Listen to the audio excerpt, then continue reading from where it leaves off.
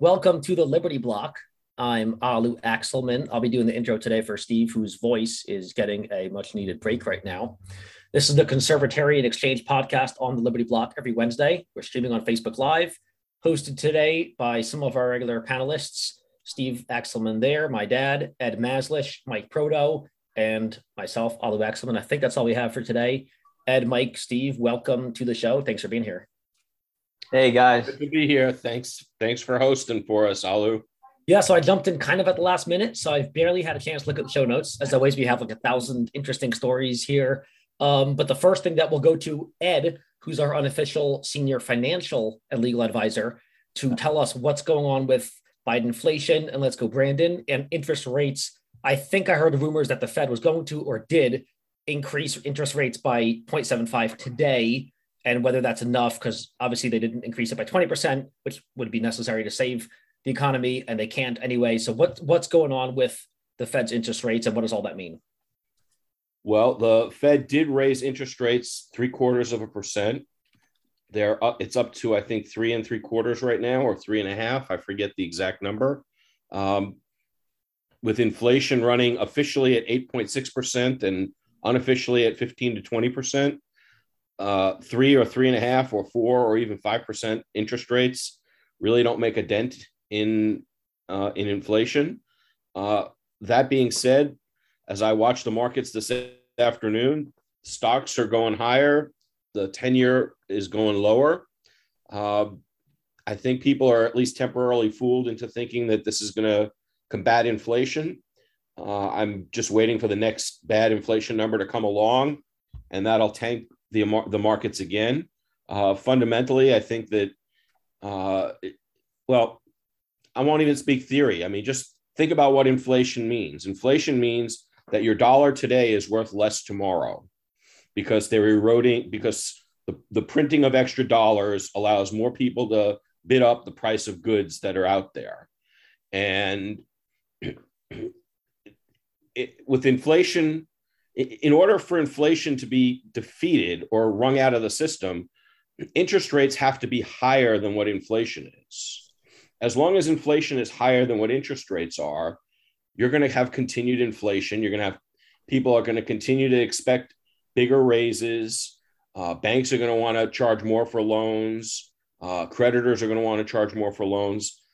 Prices throughout the economy are going to go up. I'm trying to not use technical economics terms. People who are creating businesses, who are purchasing inputs, why pay for it today when you could pay for it tomorrow with a cheaper dollar? So it's going to lead to a slowdown in economy, but it's also going to lead to prices continuing to go up. And the only way to the most important thing that could be done to wring out inflation would be to cut government spending, because the government spending is what's driving the need for them to print money in the first place. But there's no appetite on either side of the political aisle to reduce spending. And without reducing spending, the only other way that you can get rid of inflation is by crashing the amount of money in the system, by withdrawing dollars from the system and destroying the number of dollars that are chasing the number of goods, the same goods in the system. That if there are fewer dollars chasing those goods, the prices are going to come down. It's just a supply and demand issue. But so the only way that they can, that the Fed could theoretically crush inflation would be to raise interest rates. Probably, I mean, at 8.6%, you probably need about 12 to 15% interest rates, but nobody believes the government's official numbers. Most people think it's 15 to 20%, which would mean you're probably going to need 25 to 30% interest rates in order to wring inflation out of the system. But just look at the numbers. I mean, at a $30 trillion debt, every 1% increase in the interest rate means the government pays an extra $300 billion in interest payments every year. So a 3% raise would be almost $1 trillion, be $900 billion just in interest payments. It's going to crash the economy to try and wring inflation out. Unfortunately, the economy is going to crash anyway from the effects of inflation. So the Fed is kind of caught between a rock and a hard place. The issue is, do you want the coming recession to be the result of inflation or the result of crashing the monetary supply the way the Fed did in the 1930s and having a deflationary depression? I don't think policymakers are going to want a deflationary recession. Most of them don't want to be blamed for high unemployment. So my expectation is that sometime over the summer, Jerome Powell of the Fed is going to throw in the towel. He may try and raise rates once or twice more, but I don't see the Fed continuing the fight against inflation. I see capitulation, and I think that all the signals we were getting from the Biden administration about that persistent inflation is going to be persistent and it's going to be high. I think that's a telltale sign that they're not going to push the Fed to engineer a deflationary recession. They're going to go for inflation, and they're going to try and use the inflation, as they've been doing already, to try and implement the Green New Deal and get people to buy electric cars. That's my take. What I love is that when politicians say last month, the year over the last year, 12-month inflation was 8.6 and now it's 8.5. So it's going down. So inflation's going down. And it kind of gives people the wrong perspective because they hear the word down or decrease. They don't realize that 8.5% inflation per year or whatever it is still extremely high. And it still means that you're being robbed of at least 8%, or really, like you said, 15, 20% is probably the real inflation. You're still being robbed every year, but you're being robbed a tiny bit less quickly or less. So when people say decreasing, I always caution people because they hear decrease. They think it's a good thing. Yeah. Like inflation's slowing down. Kind of like reductions in the rate of increase, right? When it comes to budgetary spending. Yeah. Yeah. I said that exact sentence so many times on the budget committee. Yeah. Yeah. So Ed, you said you talked about a crash a little bit. What exactly happens when the economy crashes? And then what does the Great Reset look like? Or should we ask Klaus Schwab? Well, I mean, the implicit assumption of your question is that somebody is able to control what the crash is going to look like, and it's going to be able to control things that happen afterwards. Klaus Schwab thinks that he can control it. So does BlackRock and some of these other large entities. I don't think that they can control everything that comes through the Great Reset. When you have mass destruction, it's usually hard to control and contain. But what's coming, well, I shouldn't say what's coming. What they say in their own words that they want is for them to basically own everything, and that we're going to become a renting society. Home ownership is going to be difficult to have. It's going to be difficult to get things like meat because they don't want us to be eating meat. I think that the food shortages that they're engineering are in part to condition us to want less meat. Yeah, again, you can buy an electric car, but what's your alternative for food? Right. Well, they're going to tell you what their alternative. They're going to try and tell you what the alternative is. Starvation. Soy or beans or something like that. Bugs. Yeah. Well, it was interesting too because we discussed a little bit yesterday. Dave Ramsey, who's a well-respected guy when it comes to financial issues, claiming that housing prices are going to continue to go up for the next 5 years. So, Ed, how does that dovetail or jibe with your position that they're going to stick with inflation and prices are going to go up, or is the housing market just like a totally different animal? No, I think that ultimately asset prices are going to be maintained. Not because I think in real terms they're going to continue going up, but inflation is going to give you nominal values that increase. The difference, to use non-technical terms, if the money supply doubles and all prices, including the price of the house, including the price of your salary, including all prices double, your $500,000 house is now going to be priced at $1 million. You're no richer because everything else is also twice as expensive. But you're poorer. You're actually poorer because your property tax goes up and your income tax goes up in percentage, not just in value. So income tax is a little bit different because since Reagan, they've tried to index the brackets for inflation. But you're right, some taxes will go higher based on the higher nominal amount. But as a, just to help people understand it, though, you don't get richer just because your salary doubles and the value of your house doubles and every other price and the cost of dinner doubles. If all the numbers double, then you're basically in the same spot. In reality, you're probably going to be worse off. Just that's the nature of inflation. The people who get the money last wind up in a worse spot than the people that get the money first. But I think that it depends on what the Fed does. I mean, if I'm wrong about the Fed and the Fed is willing to engineer a deflationary depression, which is really what is necessary right now, we need to cleanse the system of a lot of malinvestment and bad investment. People have been putting money in, using this fake money that's been created by the Fed over the last 12 to 20 years. And they've been purchasing assets that have shot up in value. That needs to be cleansed out of the system. But I don't think they're going to want to do that. So if they go and they fall back to inflation, they're going to, the value of the assets, including the housing market, I think will ultimately continue to rise, just only in nominal terms, which means the dollar number. But the real wealth, your actual wealth position, is not going to change at all, except for one thing. If you already own a house and you already have a mortgage, the mortgage is still the mortgage. I mean, if every price in the economy doubles, right? Using my example of a minute ago, if you have a $500,000 house and you're making $100,000 a year, and then next year, every price doubles and your $500,000 house is $1 million, and your salary went from $100,000 to $200,000, your mortgage is still $400,000 if you put 20% down. So that isn't going to double. So inflation always helps debtors and it hurts creditors. And that's the primary reason why governments tend to like it so much, because governments borrow lots of money. And right now our government has borrowed $30 trillion with no interest payments for the last 12 or 13 years, since 2008, 2009. So they have a tremendous, staggering amount of debt and no ability to repay it. The only real way they can deal with any kind of repayment schedule is to erode the value of the debt through inflation. That's their strategy. That's part of the strategy. Green New Deal is another part of their strategy.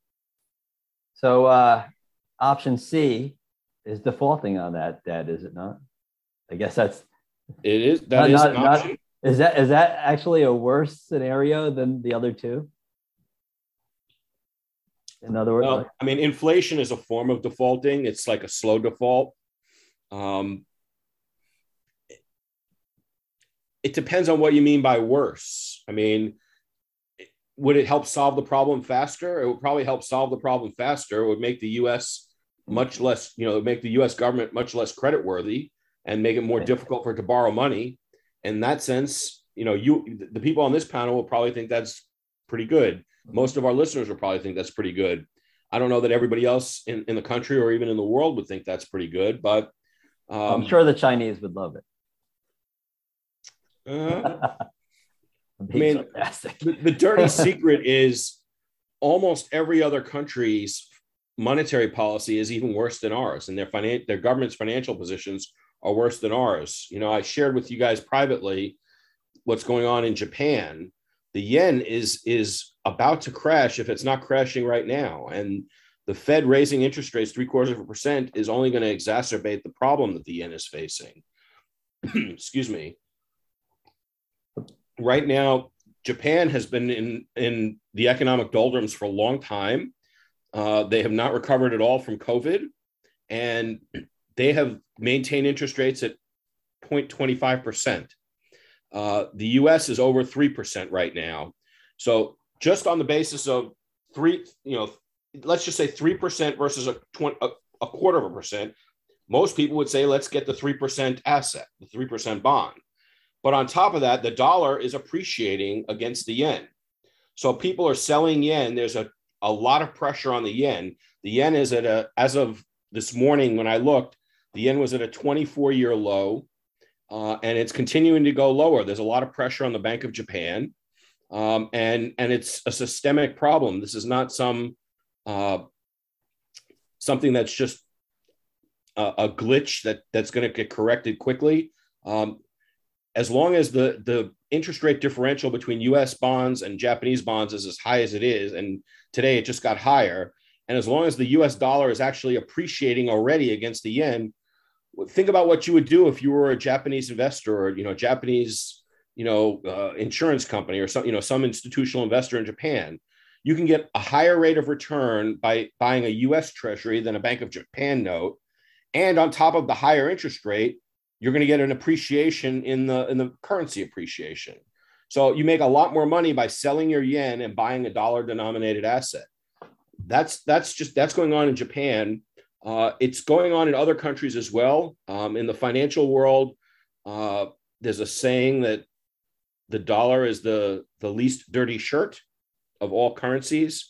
Fiat currencies are generally considered bad. Nobody defends what the US Fed and US dollar policies have been, but the rest of the world's fiat currencies are, for the most part, in much worse shape than even the dollar is. So, and for other reasons relating to the dollar being the world reserve currency and the petrodollar agreement that Kissinger negotiated in 1973, the world needs dollars and wants dollars. I mean, not just the Kissinger petrodollar agreement, but also the Bretton Woods system in general made the dollar the world's reserve currency. It made the dollar convertible to gold and everything else convertible to the dollar. So the dollar is sort of the strongest of all these weak fiat currencies. So even with all the inflation we're having, if you look at, for instance, the dollar price of gold has not been doing what you would expect it to do with the level of inflation that we're having in this country. But the reason for that is the dollar is actually getting stronger against almost all other currencies around the world. So anyway, but China, the Chinese won't be happy, but what the Chinese have done with their monetary system, they've got a bigger financial asset bubble than we have. And when theirs pops, and we've talked about some of their property management firms going under in the last 8 to 10 months. They're in some bad shape too. And, it's not clear what's going on with the lockdowns in Shanghai. I mean, I know that they loosened them up at the beginning of June, but there are things going on in China that we outsiders don't really know. But to speculate a little bit about them, they may be having some serious problems. And, we don't know exactly how they're trying to address them, but something's going on there. Something.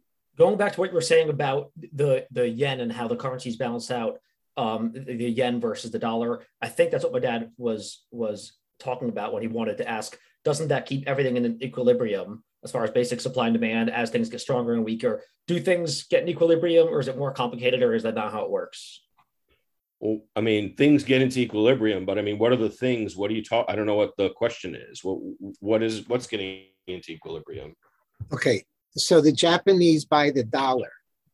Doesn't that strengthen America's financial position overall? Right. The dollar gets stronger.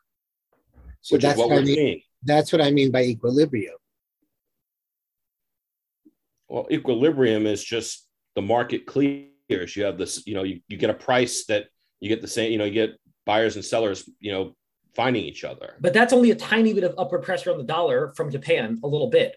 But everything else is putting downward pressure on the dollar, right? So, well, what do you mean by everything else? Things like what? What they're doing with Let's Go Brandon printing by the trillions every day in the United States. There's even more money printing in other countries. I mean, Japan is engaging in a gigantic amount of money printing. Not even currency compared to the yen, because I know that we're the least dirty shirt, maybe the United States, but compared to, let's say, assets or whatever asset.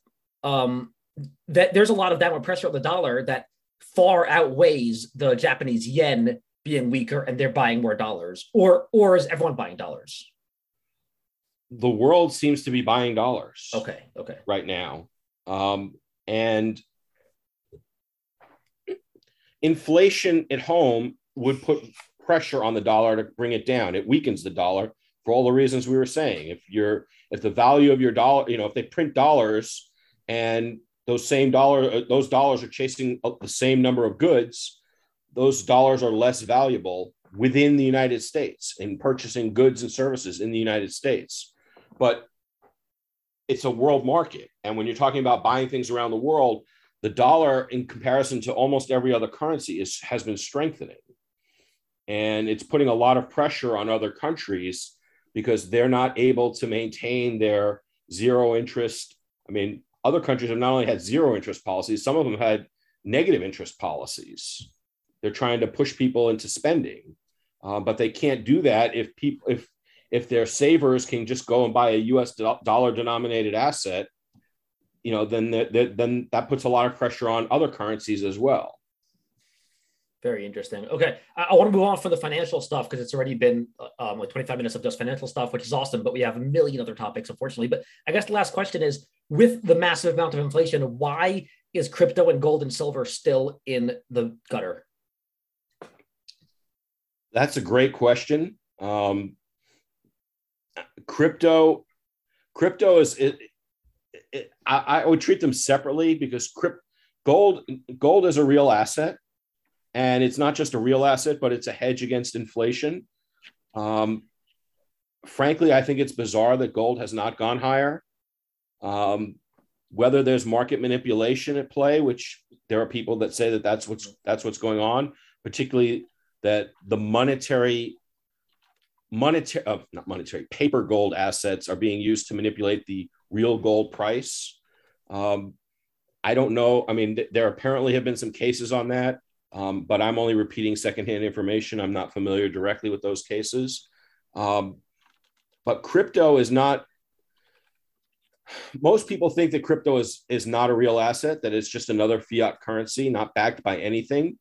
But at the same time, even though it's not backed by anything, it was designed as a hedge against inflation and as a hedge against debasement of fiat currencies. And it doesn't appear that there's debasement in that market. The only explanation the two explanations I have are that as the market generally starts to tank, and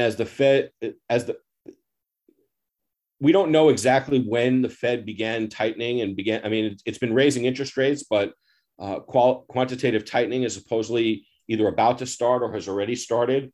So if they're withdrawing money from the economy, it's putting pressure on people to possibly have to liquidate positions. Can you explain that? And can you explain how they do the tightening mechanically? How do they tighten? How do they get money out of the economy? They sell assets off their balance sheet, and people who get those assets turn over dollars to the Fed, and then they burn them. Dollars then come out of circulation. Okay. What also happens though is when asset prices start to go down, assets that were bought on margin, whether they were homes that go into foreclosure or stocks that were bought on margin, they get foreclosed upon and they wind up being sold for less than what otherwise would be fair market value. And you have, liquidation sales. And we're not having mass liquidations right now, but I haven't looked at what's going on in the margin call business right now. But one possible explanation is that there's just positions are being closed. When I say positions being closed, I'm using technical term, and what I mean is people have bought things on margin, and then when the value of those assets go down, the brokerage houses that have loaned the money in order for these people to buy stocks on margin, they look and they say, oh, the stocks are no longer going up. The value of the collateral has gone down, so you need to give us more money. And in order to get more money, the people who borrowed didn't have the money in the first place. So in order to get money to meet what's called the margin call, they just sell the underlying asset, and that puts more pressure on the selling side, and it further lowers prices. Okay, that's one possible explanation for crypto. Another possible explanation for crypto is that people are shorting it. That there's I don't want to say manipulation because that sounds more sinister and nefarious, but there are people that are just the same way you have gold bugs. You have people that are anti-crypto and just think that it's fiat, and it doesn't matter that it's private, it's still fiat. And it's possible that there are people that just keep short selling crypto. I didn't know you could short crypto. I don't even know how to do that. I'm not sure exactly the mechanics of doing that right now either, other than, I mean, the general way you short something is you borrow it from someone, you sell it in the marketplace, and then down the road, you have to buy it back. And then there are some ways to borrow crypto. So someone could do it on their own if they manually borrow and then sell and then return. So it could be done manually. I think you can do it through, well, yeah, but there's probably some you have to do it through out there who does. I don't know how Coinbase works. If you can do it through a crypto wallet, maybe we can find somebody who's more of an expert on that than I am. But, throw a rock in New Hampshire and you'll hit a crypto expert. Yeah. So what would be the incentive to buy the debt that the Fed is holding? And we know that they have trillions, right? I mean, it's more than ever before. So, what incentive is you don't think the U.S. government's going to default. And they're paying a higher interest rate than almost anybody. But we do know that there's a de facto default, which is inflation, which is a de facto progressive default. And everyone knows that. Okay. We're talking about, people like us that, you have thousands, 10,000, 100,000, maybe somebody on this panel has $1 million. I don't know. But, if you talk about, institutional investors that are trading billions of dollars or hundreds of millions of dollars, what are they going to do with their money? They have to put it somewhere. They're not going to put it in their mattress. Okay. I mean, if you're an institutional investor, Alu, then I don't know. I mean, a lot of them do. And I'm hearing, Morgan, Goldman Sachs, Trump himself, they have gold because they're smart. Yeah. But real estate, obviously, real estate, gold, other stuff, other big assets by companies. Yeah. And stocks and ETFs. All right, that's more than enough economics lesson that my brain can handle in one day. Just to sum it up, we're pretty much still doomed, right? Oh yeah, we're all doomed. You know what? I hate saying it like that because gotta wrap it up. Mike, I hate saying it like that because I truly believe that if you drastically cut government spending, yes, we'd have a brief and deep recession, but we wouldn't be doomed. This is solvolable. Okay. Life. There's zero chance they're going to repeat, we're doomed. We can do it, but it's not that we're doomed. It's not that it's inevitable. It's that the decisions that are being made are bad ones, and they're being doubled down on. But it's doubly worse because we're talking about cut spending, but then you have all the unfunded liabilities with baby boomers retiring left and right. Cut that spending too. Okay, but it's future spending, right? I mean, there's one thing in the all the discretionary spending. There's zero chance DC is going to suddenly become fiscally conservative. Zero chance. Yeah, and it'll be really politically right.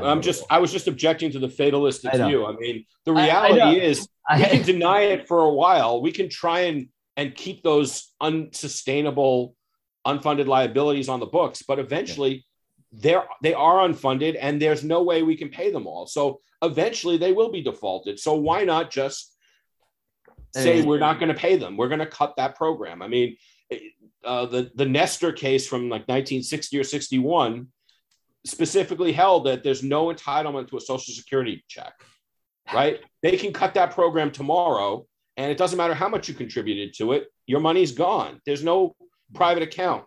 George W. Bush tried to do a sliver, like 5% or 1% of your FICA contribution would go into a personal account with your name on it, and it got pilloried, and it didn't pass. Right. There is no personal account with your name on it.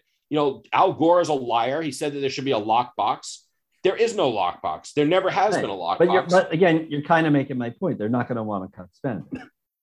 Well, until I don't want to be negative. I'd love to find some sort of reason to be positive or optimistic here, but at some point they won't have a choice. I mean, the market will eventually defeat them. You can lie for a while and you can get away with it, but at some point, Bernie Madoff gets caught. Just the way it is. All right, can we talk about gun control for a minute? Why? Are you in favor? Actually, I am. HR 7910 passed the U.S. House. I hope it passes the Senate. And I hope Let's Go Brandon signs it, because that will make secession more reasonable. So I'm going to pull up HR 7910 here in a second. So I think I wrote an article a few days ago when it passed the House. You're going to get red flagged. You're going to get red flagged for this. Yeah. Oh, yeah. Well, I've said enough things out there and written enough books to get me red flagged. So I want to talk about that book because Tucker Carlson pretty much endorsed my book, which is awesome. So a lot of people who are smart but think they're smart but are not that smart say it takes 60 votes to pass the Senate. You need 60 votes. They only have 50 Democrats. They need 60. They're never going to get anything in the Senate, which I never understood at all. There are 95 Democrats in the Senate on almost every single issue. For gun control, there are around 90 Democrats in the Senate, so they have more than 60. What's interesting is they had 50 and they just had 10 more, which makes 60. 10 more Republicans came out and said, we love gun control. We're working on this bill. It'll be bipartisan, whatever that means. And so the Senate version of HR 7910, I guess that these 10 senators, the biggest rhinos from Mitt Romney to Murkowski and Collins, but also John Cornyn and Lindsey Graham, who some think are Republicans. They've been Democrats for decades. So I don't know if you guys are following HR 7910, but it passed the House. I think they had separate votes on various versions or various parts of the bill. And so they banned bump stocks and bump firing, which bump firing is an action that you can use a belt loop or a finger to do it. So they banned that. It would ban straw purchases, already illegal. You can't buy a gun and lie on a form and buy it for someone else. It has to be for you. It's already illegal, but let's ban it again. Banning 18 to 20-year-olds from owning a semi-automatic rifle. They can still be drafted, but 18 to 20-year-olds. I forgot where in the Constitution, I don't know if it's Second Amendment, where does it say that the right to keep their arms shall not be infringed for those over 21 years old? I forgot exactly where it says that, but I know it says it somewhere in the Constitution. They also ban magazines that hold more than 15 rounds. I think there's a provision in the Constitution that says that it can be infringed if magazine has more than 15 rounds. I think that's in the Constitution. And then, it says your gun has to be locked. So you can't even keep a gun in your house unless it's locked, meaning it's not usable in self-defense because it's not quick enough. Another one that GOA, Gun Owners of America, said apparently somewhere in the bill, they seemingly with the language criminalizes disassembling and cleaning and reassembling your gun. So you can't clean your gun anymore unless you have an FFL, which nobody has. So that also apparently is in the bill and I think passed as well. So have at it, guys, because I'm the pessimist. So you know my perspective. I hope it all passes. I hope Brandon bans all guns in the universe by executive order, by passing a bill or whatever, and then we can finally secede. I want to know, my first question is, how in the world can you say that an 18-year-old is not competent to buy a gun, but a 12 or 13-year-old is competent to decide to take puberty blockers without his parents' consent? Yeah. Well, 5-year-olds can transition. If any teacher thinks they should transition, 5-year-olds transition. I mean, the inconsistency is just so stark and blatant. This is clearly not about protecting people. This is about disarming us. And they're just trying to get whatever low-hanging fruit they think they can get. Period. Yeah. And of course, the big story here is just like Alu was referring to. It's the Republican Party never stands up for what their base wants to. So it's like constitutional rights. Who gives a crap about that? We're just going to do whatever. And it's just flummoxing. It never ends. Well, what never ends? I mean, the Democrats are doing what they're supposed to do. They're fighting for their agenda. I'm not talking about the Democrats. I'm talking about the Republicans. Republicans have no agenda. I mean, what's the purpose of the Republican Party is to anesthetize the public and to make us think that there is an opposition. But instead, the Republicans just give cover for the Democrats to do what the Democrats want to do. Yeah, so red flag laws is in this as well. It was lower down on my page. The vote for that part of the bill was 224 to 202. So I think a few Republicans voted for it as well, the red flag. And then Tucker Carlson went on a monologue about due process. Obviously, the whole book I just wrote, I'll plug the book for a second if you guys allow me. It's all about due process. And obviously, Ed wrote the forward. Thank you. It's about due process. So there's a whole chapter about gun rights, and red flag law is a big part of that. And I explain every single Republican or seemingly every Republican has endorsed it. The only person in D.C. who has said they don't like red flag laws is Thomas Massie. Rand Paul's endorsed it. Ben Shapiro's endorsed it from the media side. Everyone else. Rand Paul endorsed it? Yeah, he said we definitely got to consider red flag laws. Yep. Again, all of them. Thomas Massie's the only human in the universe I know who's elected or anything on the right side of the spectrum who doesn't love red flag laws. So Tucker Carlson played a monologue saying red flag laws violate due process. And I think we can play that clip if possible, if you want to try to play that. Let's see if we can get this. So a lot of Americans, not surprisingly now, say they want red flag laws. And why wouldn't they? Like supporting Black Lives Matter, or fighting climate change, or getting the COVID shot, or standing with the brave people of Ukraine. Red flag laws seem like one of those ideas that no decent person could possibly oppose. You want crazy people to have guns? Of course you don't. Who would? So naturally, you're for red flag laws. And in fact, we may soon get red flag laws across the country. So what would that mean if we do? Well, two things you should know. First, red flag laws will not end mass shootings, but red flag laws will end due process. Due process is a simple concept, but it's the key to everything that is good about America. In our system of justice, citizens cannot be punished without first being charged with a crime. Politicians cannot just decide to hurt you, throw you in handcuffs, lock you in jail, seize your property, simply because they don't like how you think or how you vote. No. Before they punish you, they have to go through a formal process in which they describe which specific law you broke and exactly how you broke it. They have to prove it. For serious crimes with big penalties, the government has to convince a group of your fellow citizens first. It's called a grand jury. And this government must convince them that you deserve to be punished or they cannot proceed. None of this is new. This is the way we've done things in America for more than 200 years. And it's exactly why we have and have always had the fairest justice system in the world.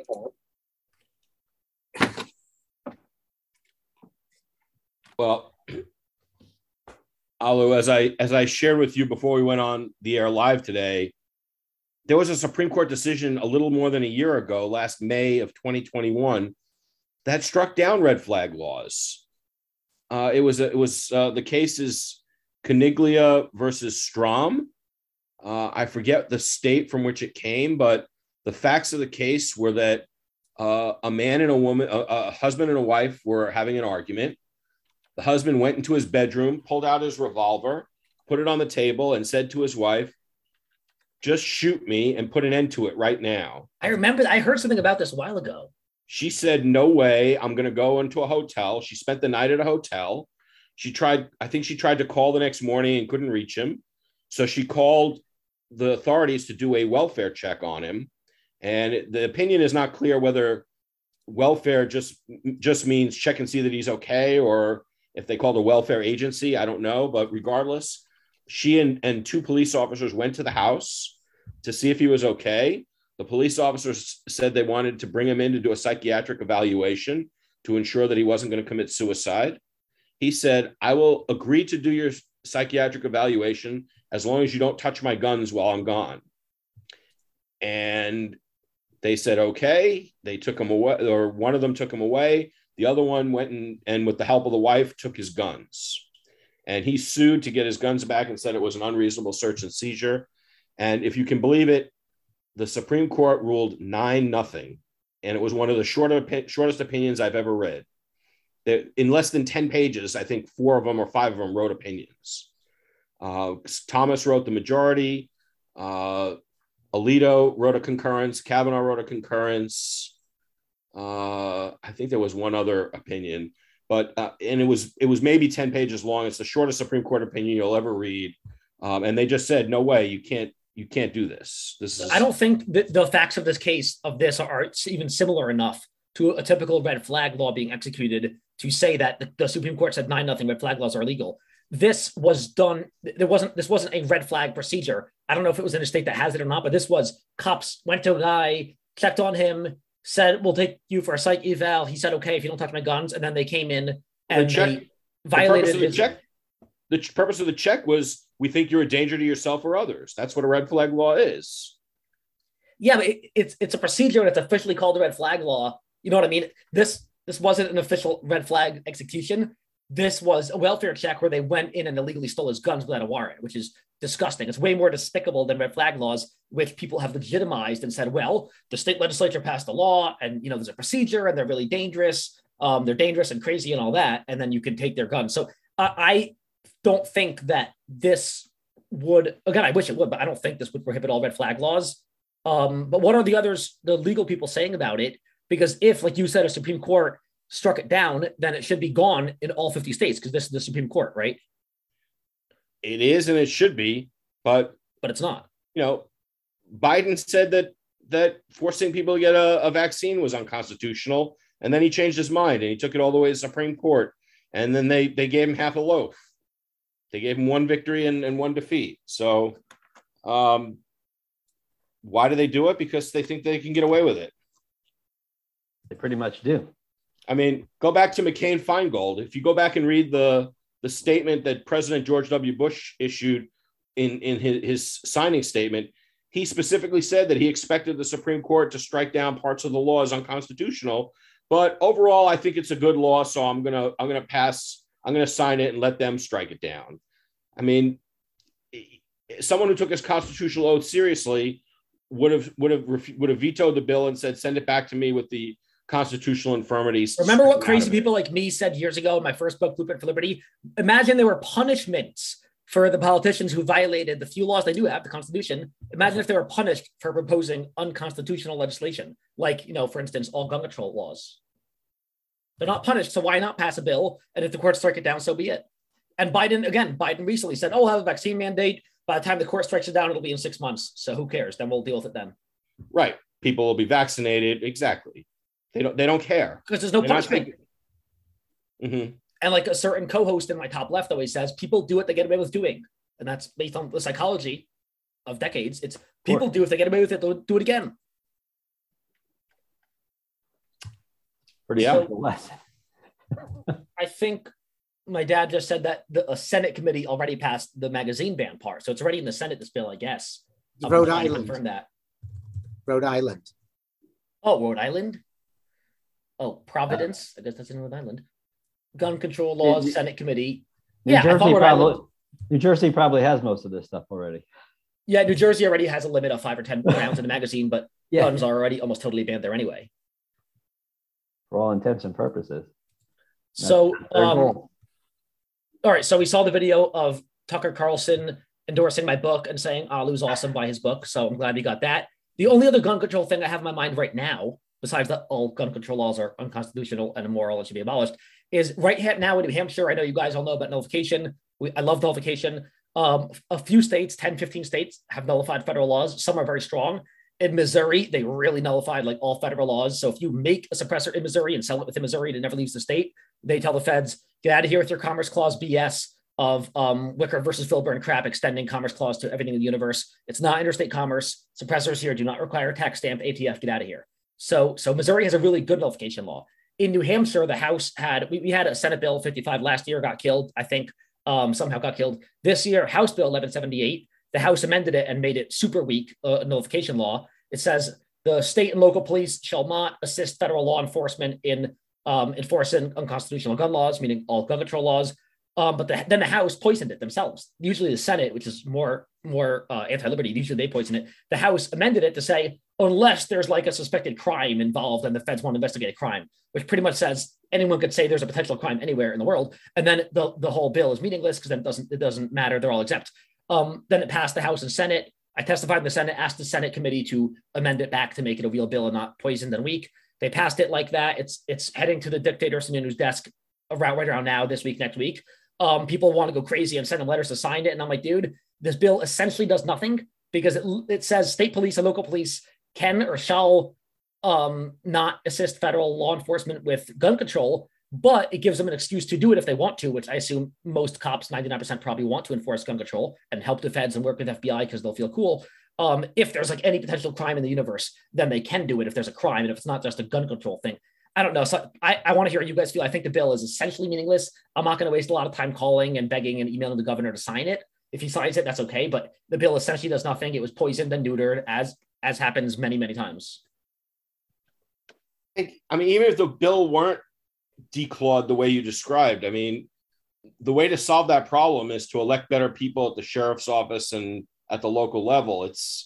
That's not going to be a legislative solution. You're going to need to solve that problem at the sheriff's office. That's a great point. I do want to talk to our sheriffs and local police. My police chief is pretty good here in town. And they do some local policing, but the sheriffs here do very, very little. They mostly just take care of like prisoner transport, corrections stuff, and a tiny bit of other stuff. Maybe help investigate homicides. They do whoever would be charged with gun confiscation, whichever executive agency. Yeah, probably my police chief. Like the police chiefs, exactly.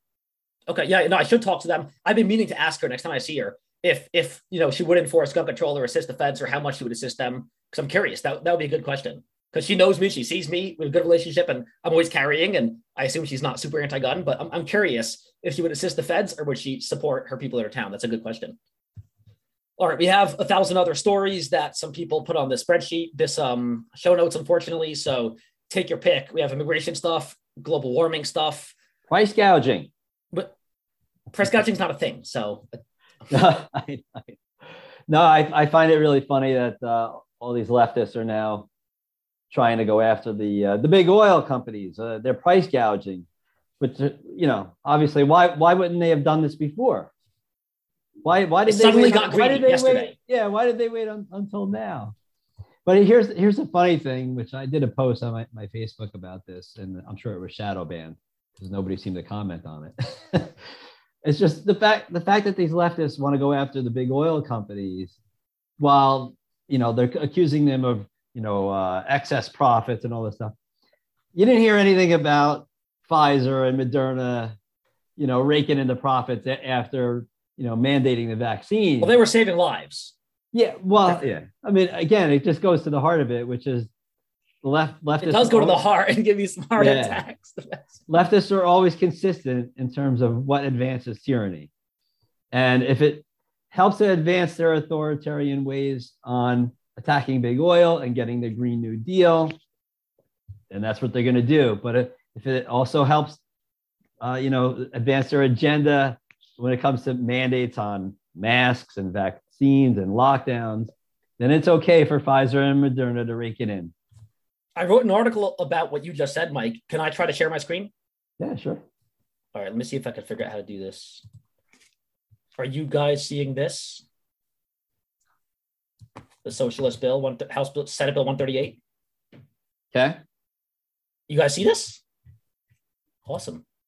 So, I wrote an article a year ago in 2021 during Corona fascism in New Hampshire. Democrats proposed a bill. I think it failed, bipartisan bill. And it's pretty disturbing because it says it's an act relative to consumer protections against profiteering in necessities. And it essentially outlaws excessive profits, whatever that means. It says more than 15% above what the normal cost was. Obviously, especially with severe Biden inflation, things should be going up by 10-15% to stay consistent with inflation. And it says, and it applies to all necessities. And it lists some things, Band-Aids and food and other stuff and diapers and pretty much everything else in Walmart. So everything is pretty much a necessity. So many items. And you can't raise the price by more than 15% over the course of, I don't know how long. It doesn't specify, I don't think. And let me see if the bill passed. I mean, this is a year ago. I think it failed, but yeah, it's it was amended and totally rewritten with non-germane amendments. So good. So it was rewritten as a totally different bill about metal contracts, I believe. So the bill was killed by amendment, which is rare in New Hampshire, I think. But yeah, very disturbing bill. It was bipartisan. So I probably have the sponsors here, probably a few Rhino sponsors. And again, just a terrible bill. That's why I had to write an article about it. It was so disturbing. It said profiteering is bad. During a time like this, Corona fascism, you shouldn't be excessively profiteering off of necessities. Mm-hmm, mm-hmm. Yeah, it was disgusting. Meanwhile, who gets the most money off of a sale of a gallon of gas? The government. Of course. I just have to comment, price gouging and laws against it is about the most anti-private property thing ever, is it not? Yeah. Well, it's also, it's that, and it's also harmful to consumers. The simple way to think about it is, if there's a hurricane and everybody's clamoring for gas, it's better that 4 cars get a quarter of a tank than 1 car gets a full tank. Bingo. And that's the whole point of the prices going up. And it's just supply and demand. It just so happened that the demand skyrocketed because, there was a natural disaster or something. But it plays well to the audience and it sways rhinos. Yeah. Well, you have to have a target to attack, and it's usually, corporations. All right, there are a lot of stories here about free speech. Again, I didn't even get a chance to look at this until now. Who put this here? Well, I have a suspect in mind of who put all this stuff here. But which were the important ones you guys want to talk about? I see we have DeSantis here. We have Dictator Hochul here. Who else? whoever put these here can go ahead and talk about their story if they want. Well, the other interesting thing, obviously, about the red flags, which is stating the obvious, which is they're going to use it as a political weapon. So it's interesting, the story this week about the gentleman who's running for governor in Michigan, that he was at the J6 protest and they arrested him, right? So, you know, obviously, if you're a J6 protester, you're going to get red flagged and they'll come for your guns. Yeah, well, did you see what Nuke Me Swalwell said about Ben Shapiro? No. So you guys know Eric Swalwell. I love him. He said he would nuke me to take away my guns. So that's awesome.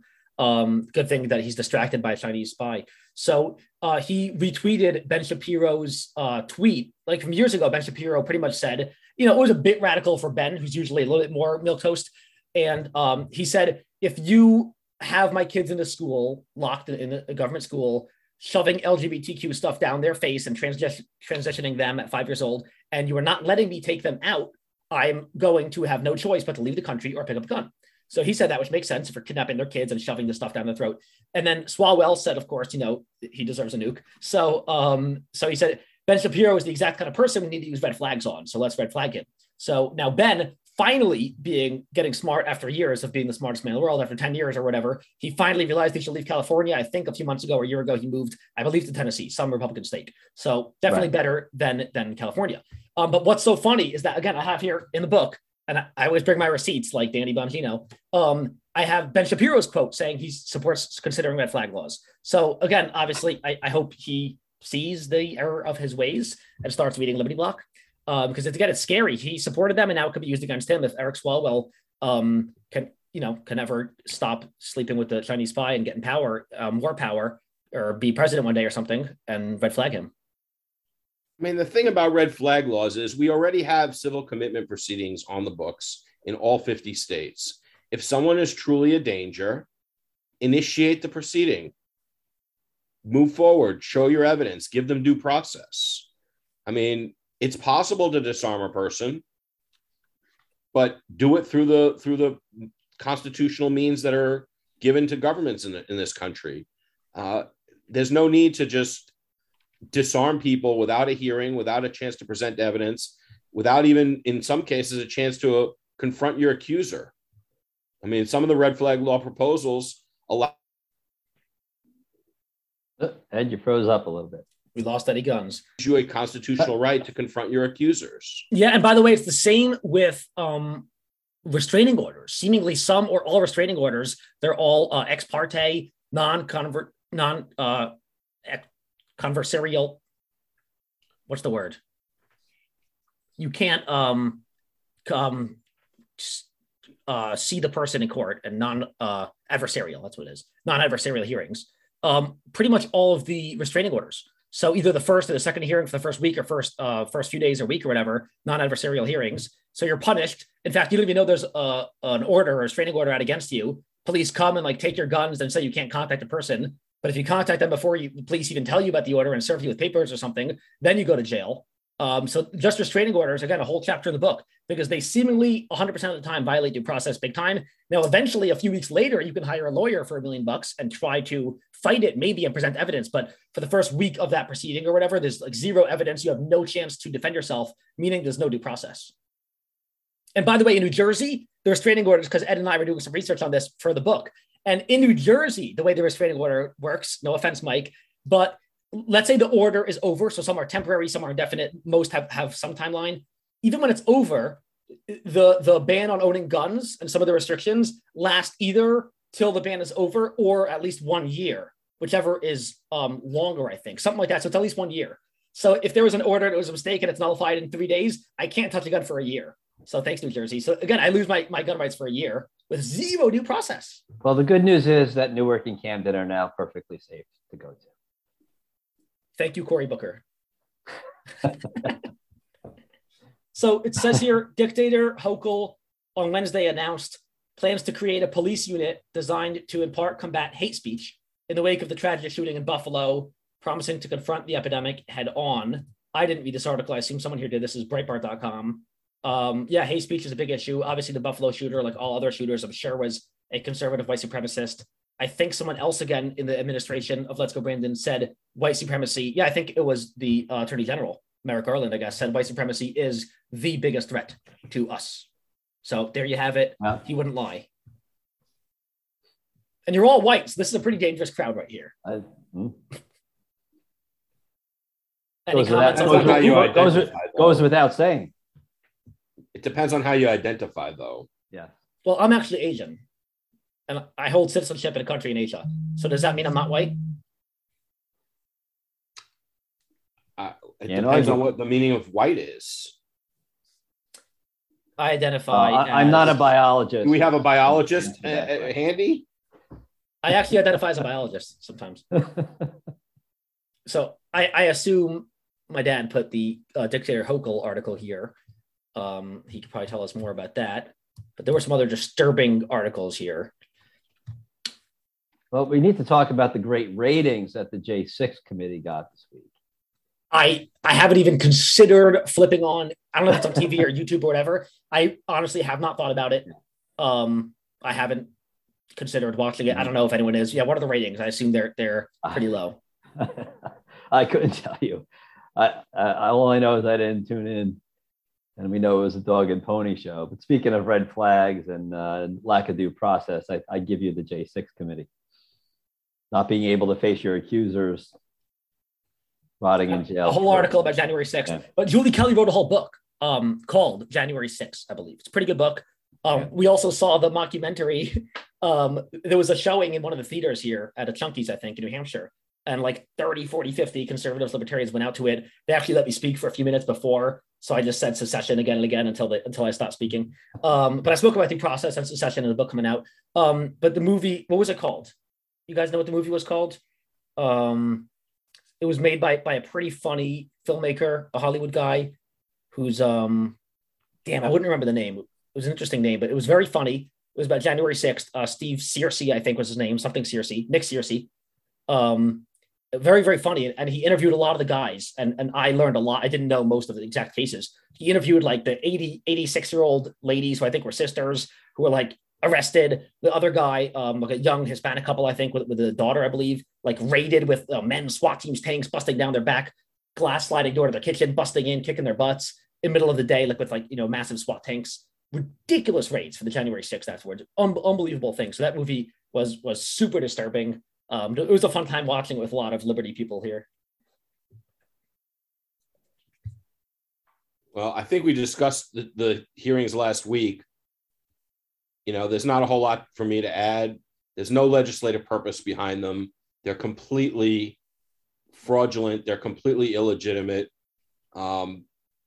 If there's a crime that's been committed, DOJ should investigate it. DOJ should go to the grand jury and they should ask for an indictment, and they should lay out their evidence. So for those who aren't following Ed exactly, or who aren't lawyers, what Ed is saying is Congress, so hearings are normally in court, the justice system, judicial, Congress can have hearings and subpoenas and stuff, but only if there is a real legitimate legislative, meaning bills, laws, purpose. So if there's a purpose, like they're legislative creating or thinking of creating a law, if there's a purpose related to legislation at hand, they can have hearings and maybe subpoena or whatever. But for this January 6th, as in the past, they're not thinking about a new law. Maybe they're thinking about a law, kill all Trump supporters, but probably not a specific legislation in the works. So it's not legitimate, should not be legal for them to have these fake, ridiculous hearings. So they really should not be happening, is what you're saying. It's outside the bounds of their oversight. Exactly. Well, there is no oversight. There's no oversight whatsoever here. It's right. They don't prosecute crimes. They legislate what is a crime. And it's a separation of powers issue. They have no authority, no jurisdiction. I had a debate with a leftist this week who maintains that Congress can investigate anything it wants. That's patently untrue. It's just not, it's false. Congress's powers are limited. It can only do what it's authorized to do in Article 1, Section 8. And there's no purpose that could be served by this inquiry. I mean, and insofar as there theoretically could be a purpose, we already have a law on the books for sedition and treason. And I mean, there's no legislative purpose whatsoever. And they're not even pretending like there is one. This is all about trying to prosecute Trump and Trump supporters. Because they know that 99.99% of people, I think, don't know what legislative means. And again, this is the problem with government schools. I say this in every article, in every book. I say, if we all learn in first grade in government schools, which we don't anymore, if we all learn in first grade or watch Schoolhouse Rock, that the legislative branch, 3 branches, legislative makes legislation, which means makes bills, makes laws. The judicial branch is courts and does justice, and the executive branch executes the law and does, enforces the law. Very, very simple. And again, I actually learned this when I wasn't in any school. I was in Baltimore as a baby, and then I was in Israel. But I learned, and then I came back to Jewish land, and I actually saw a Schoolhouse Rock CD that my cousins put in the computer, and I learned the basics. I'm only a bill, very, very simple. But I learned the basics. But if people, I'm telling you, I think 99% of people don't have brains in their skulls in the United States. Say legislation, and they have no clue what you mean. Say Congress is the legislative branch. They're supposed to make legislation. They're called legislators. Again, most people, even lawyers and legislators and political analysts, don't know those simple things. If they don't know what legislative versus judicial means, nobody besides maybe Ben Shapiro on a good day and maybe 5 others in the country, then we're not even, people can't even get close to understanding legislative purpose. So again, that's why, and again, thanks to government schools, which I think 95% of kids attend, although there's some good news, and I'll try to find a picture of apparently enrollment in government schools is massively down in many states, maybe all states. New Hampshire leads the way, 4% decrease, I think, year over year, I believe, in government school enrollment. We are leading the way in homeschool. It's one more reason why it's the free state, fsp.org, libertyblock.com, and we'll explain why we're the freest state. I think the issue from the hearings, apparently Ms. Cheney was very upset that they didn't make criminal referrals. Anybody follow that? On her or? No, apparently one of the big, Benny something or another, the head of the committee, Thompson, I think. Benny Thompson. They weren't going to make criminal referrals, and apparently she was very, very upset about that. Man, it's just fascinating how off the deep end she's gone, boy. Unreal. Well, her primary is coming up. Alu, you used to live in Wyoming, right? When do they have their primary? No, that was laser. I know. Oh. It's going to see. You didn't live out there too? No, but I visited, and again, I spoke to the people, and they all said the same thing. Cheney has the most money. She's probably going to win. She's not a good conservative. They were supporting someone else in the primary, and she won. So they predicted she shouldn't win, but she will win, and that's what happened. Again, I'm such a pessimist. I think she's going to get reelected. She's going to win the primary. She'll do whatever she has to do in the primary, and then she's definitely going to win the general. Again, call me a stupid pessimist. I don't care. That's fine. But did they already have the primary, or is it coming? No, they didn't have it yet. Oh, okay. I think we would have known. I heard she's behind the polls, but it doesn't matter, right? Again, Cheney runs Wyoming. It's just the last name. It's a dynasty, and that's how it goes. Sununu up here, he is so unpopular. He has plummeted. His popularity is like 10, 20%. The unofficial actual rating among everyone is like 20%. Among conservatives, among Republicans, probably 25%. Everyone hates him, but he's probably going to win the primary and probably going to win the general because he's the best we have, and he's the only one who could beat the Democrat. I've heard all this crap a million times. But again, that's how it goes. I know my dad talks about it a lot. The worst, they make sure the bad ones for the primary, and by the time you even blink and look around you, it's time for general, and you got to pick a terrible rhino or an even worse socialist. The apple doesn't. I just looked it up. The Wyoming primary is August 16th. Yeah, I mean, we should You're sounded just like your dad. All the deals are made in the back rooms by the power brokers, and the primaries are meaningless. Well, if we can't get rid of Liz Cheney right now, then I have to say your dad's completely 100%. So when Liz Cheney wins the primary, Mike and Ed and the rest of you guys who aren't as pessimistic as me, will you reconsider the validity of my argument in favor of independence because we can't save anyone, even Wyoming? I'm not saying I really have sworn an oath, Alu. Some of us here have sworn an oath and intend to swear more oaths when we get licensed in new states. So I'm a little constrained by how I would answer your question. You can plead the fifth. I'm a big fan of it. Is anyone following New York politics at all? Apparently the young Republicans just endorsed Giuliani over Zeldin for governor. Is anybody following this at all? I didn't even know Giuliani was running for governor. I thought it was Astorino and Zeldin. His son. Oh, his son is running? Son. What qualification does he have? His name is his last name. Yeah, I'm sort of predisposed against dynasties, so yeah. Well, I don't blame you there. Is Zeldin actually decent? Was he a congressman from Long Island? I think Zeldin was decent. Astorino is running, and he's not bad. He also. Yeah. Has there ever been any dynasty that worked out well? Well, I don't know about worked out well, but the Adams dynasty wasn't too bad. The Adams family.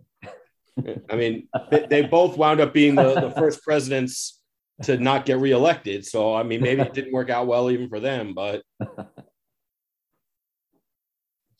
Yeah. No, I don't want to talk a lot. And even though this is a totally inappropriate story, but right before the show, I saw MTG did a Rumble ripping into Christina Aguilera. And I don't know if anybody is following what Christina did. No. Just Google it. Maybe. I heard something about her, I think, but I don't know what. But I'm going to find out right now. She wears red latex bodysuit and yellow bustier and more sexy. Is that it? Pride gig? Don't say gay. No. Far worse. Don't say gay law. Christina Aguilera takes aim at the don't say gay law. Just you could MTG actually played a lot of the videos. He dressed up with a strap on. Yeah. And did these unbelievable portrayals. I just think our culture is so far gone. Oh my God. Yeah, there's a picture here. Wow. I'm glad she spoke about it. You want to put the picture up, Al, so everybody thinks I'm not crazy? I thought you said it's a family show. Right. And as the chief ethics and morals advisor of the show, if you want me to, I can. But MTG actually said, do not watch this if you're not an adult. Yeah, I mean, it's pretty disgusting. I know what my libertarian friends would say, which is fine, but I'm a little bit more, again, I'm not talking about laws, I'm talking about culture, and I do think that humans should be adults and not animals. So I wouldn't bring my kid to this. Yeah, it's disgusting. Well, she's rubbing it. Yeah, so that's enough of that. I won't be showing it to my kids. So, some liberals and maybe libertarians will be upset at me, but I'm not going to show it to my kids, Yeah, the culture, we all know it's horrifically about as disgusting as it gets, and it gets more disgusting every day. And that's why we need to separate, and we can have our individual communities, and my community will not be like that. Have any of you guys seen the Top Gun movie? I mean, I haven't seen it, but I've heard that it's a really good cultural indicator. Yeah, but I've also heard from libertarians and anarchists that it's just more pro-government, pro-war, pro-military propaganda. Yay, military. And actually, they did the first Top Gun and this one when the signups for especially the Top Gun unit of Air Force fighter pilots was low, and they needed to recruit. And they always get, whenever they do these movies, a big bump in recruitment because people, they're the protagonist. And I'm sure I will be the same. You kind of want to do it because it seems cool and patriotic and heroic. So they do this. And in fact, the military, and I have this on pretty good authority, and I'm sure we can find sources for it, the military actually conspires with Hollywood. When Hollywood wants to borrow an F-15 or a tank, they say, we'll lend it to you, but we want to see your script and make sure that you portray us in a positive light. In fact, and the military pays for some other advertising like the NFL stuff. We can't let the perfect be the enemy of the good. And if, people are gravitating towards it because there obviously is a pro-American message that people are salivating for, and they're not getting for the most part. They're getting quite the opposite, right? Yeah. Right. That's what I think. I think it's a good cultural sign. I mean, I'm looking forward to seeing it. I haven't seen it yet myself, but I've heard some good things about it.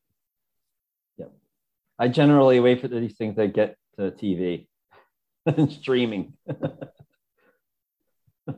With the price of inflation too, I can't afford to go to the movies. Thank you, FJB.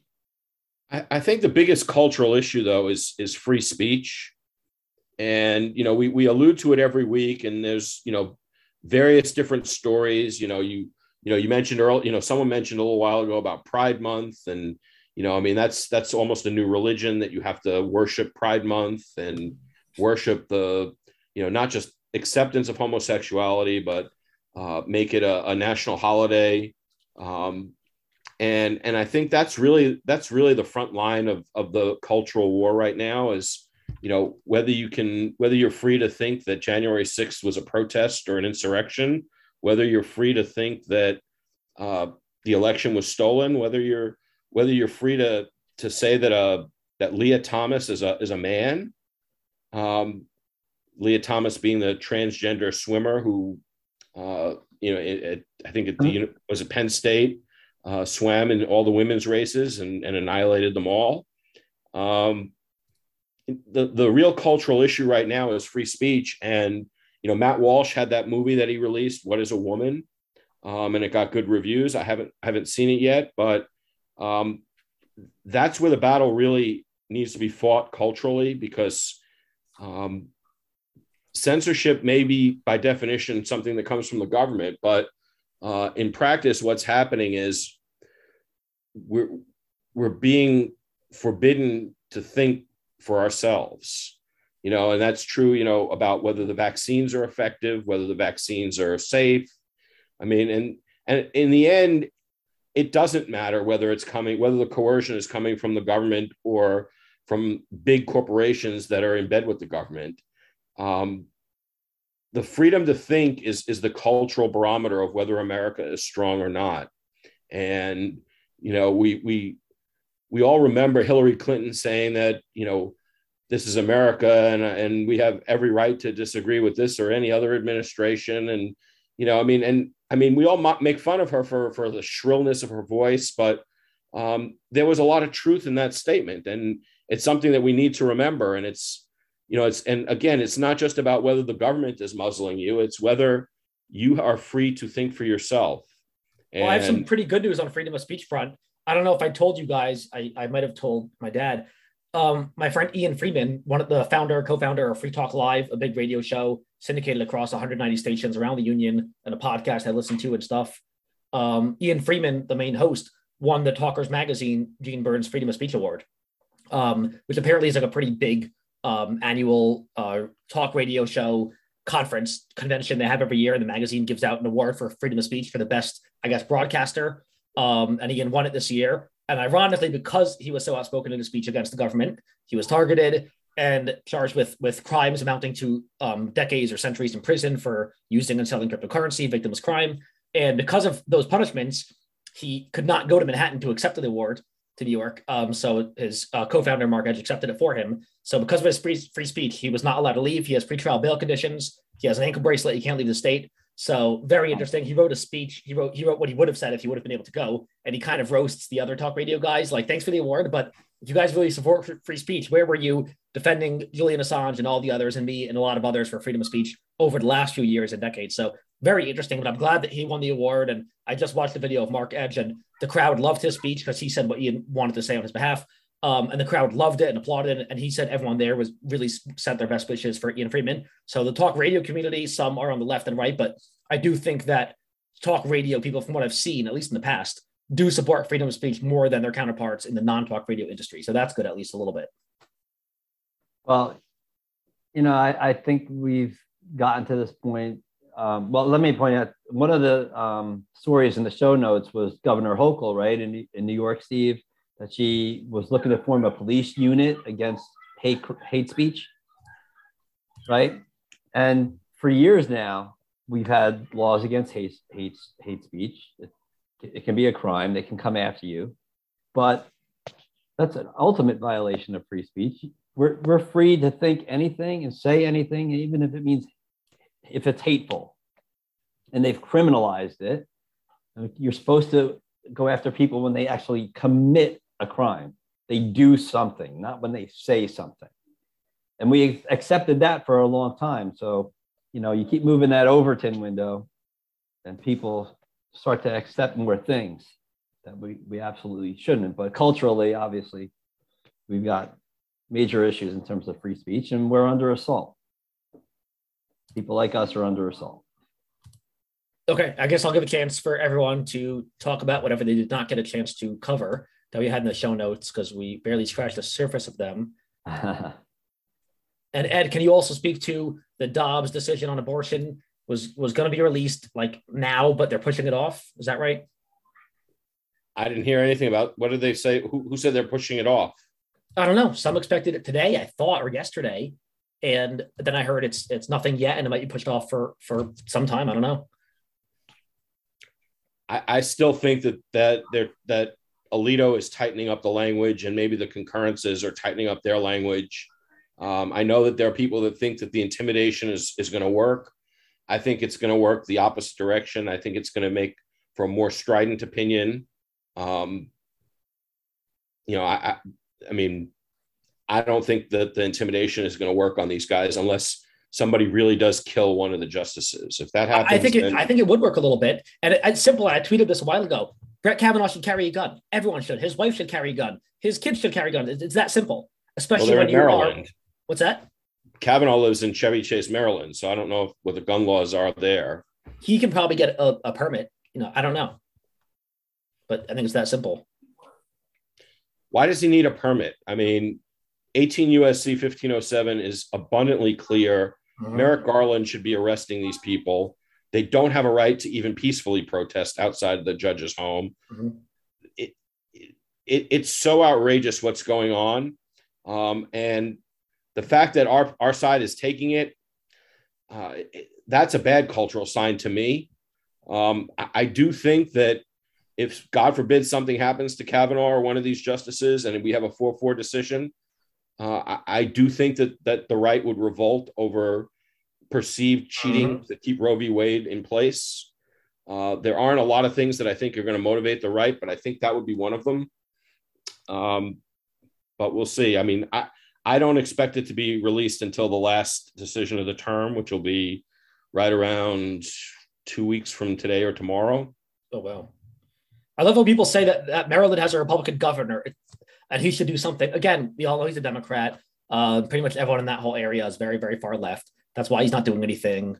A governor like DeSantis would probably do something. It shouldn't be partisan like that.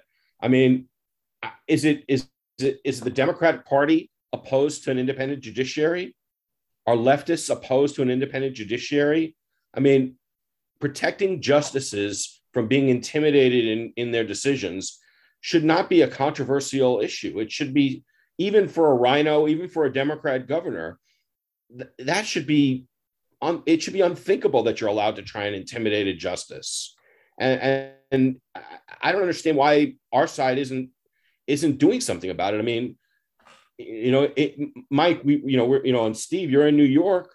Curtis Lewa and the Guardian Angels were formed precisely because the police weren't doing their job. The mayor wasn't doing his job in the 70s in New York. So the Guardian Angels were formed to protect people as a sort of, goodwill vigilante group. They weren't taking revenge, but they were protecting people where the police were supposed to be doing it. I don't know why Gun Owners of America doesn't just start setting up patrols around the house of Kavanaugh, and around, Amy Barrett's school, her home and her kid's school, which that information was made public as well. For what purpose, other than to try and intimidate her and her family, could that information have been made public? I mean, it's obvious. So, that's a bad cultural sign to me. I think that they should be protected. I know that there was news this week about, special funding to have protection for them. There was a bill in the House, right? Yeah. And Pelosi was holding it up. And, yes, she should be ashamed of herself for what she did, but why is it necessary? I mean, we already have all the protection that we need for them. I mean, this is what happens. We talk about things like the border and gun control. And I mean, we have plenty of laws on the books that would stop the problems. I mean, we don't need more laws. We need enforcement of existing laws. And by the way, if Kavanaugh or any of them are hurt or their families, Chuck Schumer needs to be criminally charged. And then, he should be criminally charged anyway. I think it's solicitation to commit a crime. Yeah, I thought he or someone else literally said, "We know where you live." He definitely said you unleashed a whirlwind, but I think that was Schumer. He said, "We know where you live." Yeah. No, he didn't say we know where you live. He said you have unleashed a whirlwind and you will pay the price. Okay. Yeah. That's way more of a threat than walk peacefully and patriotically. Like, again, objectively, any judge would agree, not leftist crazy maniacs, but a judge would agree that is way more of a threat than walk peacefully and patriotically. So that's not even disputable. All right, Mike, before we wrap up, do you have anything else you wanted to get to that was important? No, we touched on a lot. So. All right. That's pretty good. So I did an all right job filling in for the primary host. I mean, I'm not asking to get paid as much as he gets paid, as long as you have me back to sub once in a while.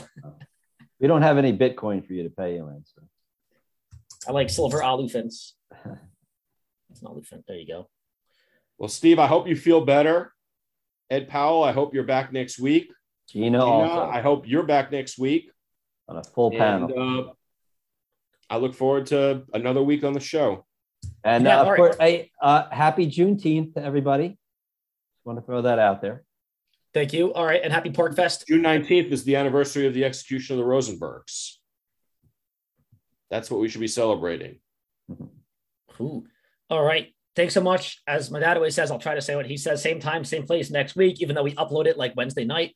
Check out our podcast. It's any podcast catcher, the Liberty Block, SoundCloud, but any podcast catcher, iTunes, I believe also, Odyssey, Rumble, Facebook, YouTube, everywhere else that our stuff goes. Check out libertyblock.com. And we'll see you all next week. If you have input, please email us at the Conservatarian Exchange at libertyblock.com. Or if that's too long for you, alu at libertyblock.com works as well. All right. Thank you so much, everyone. And we'll see you next week.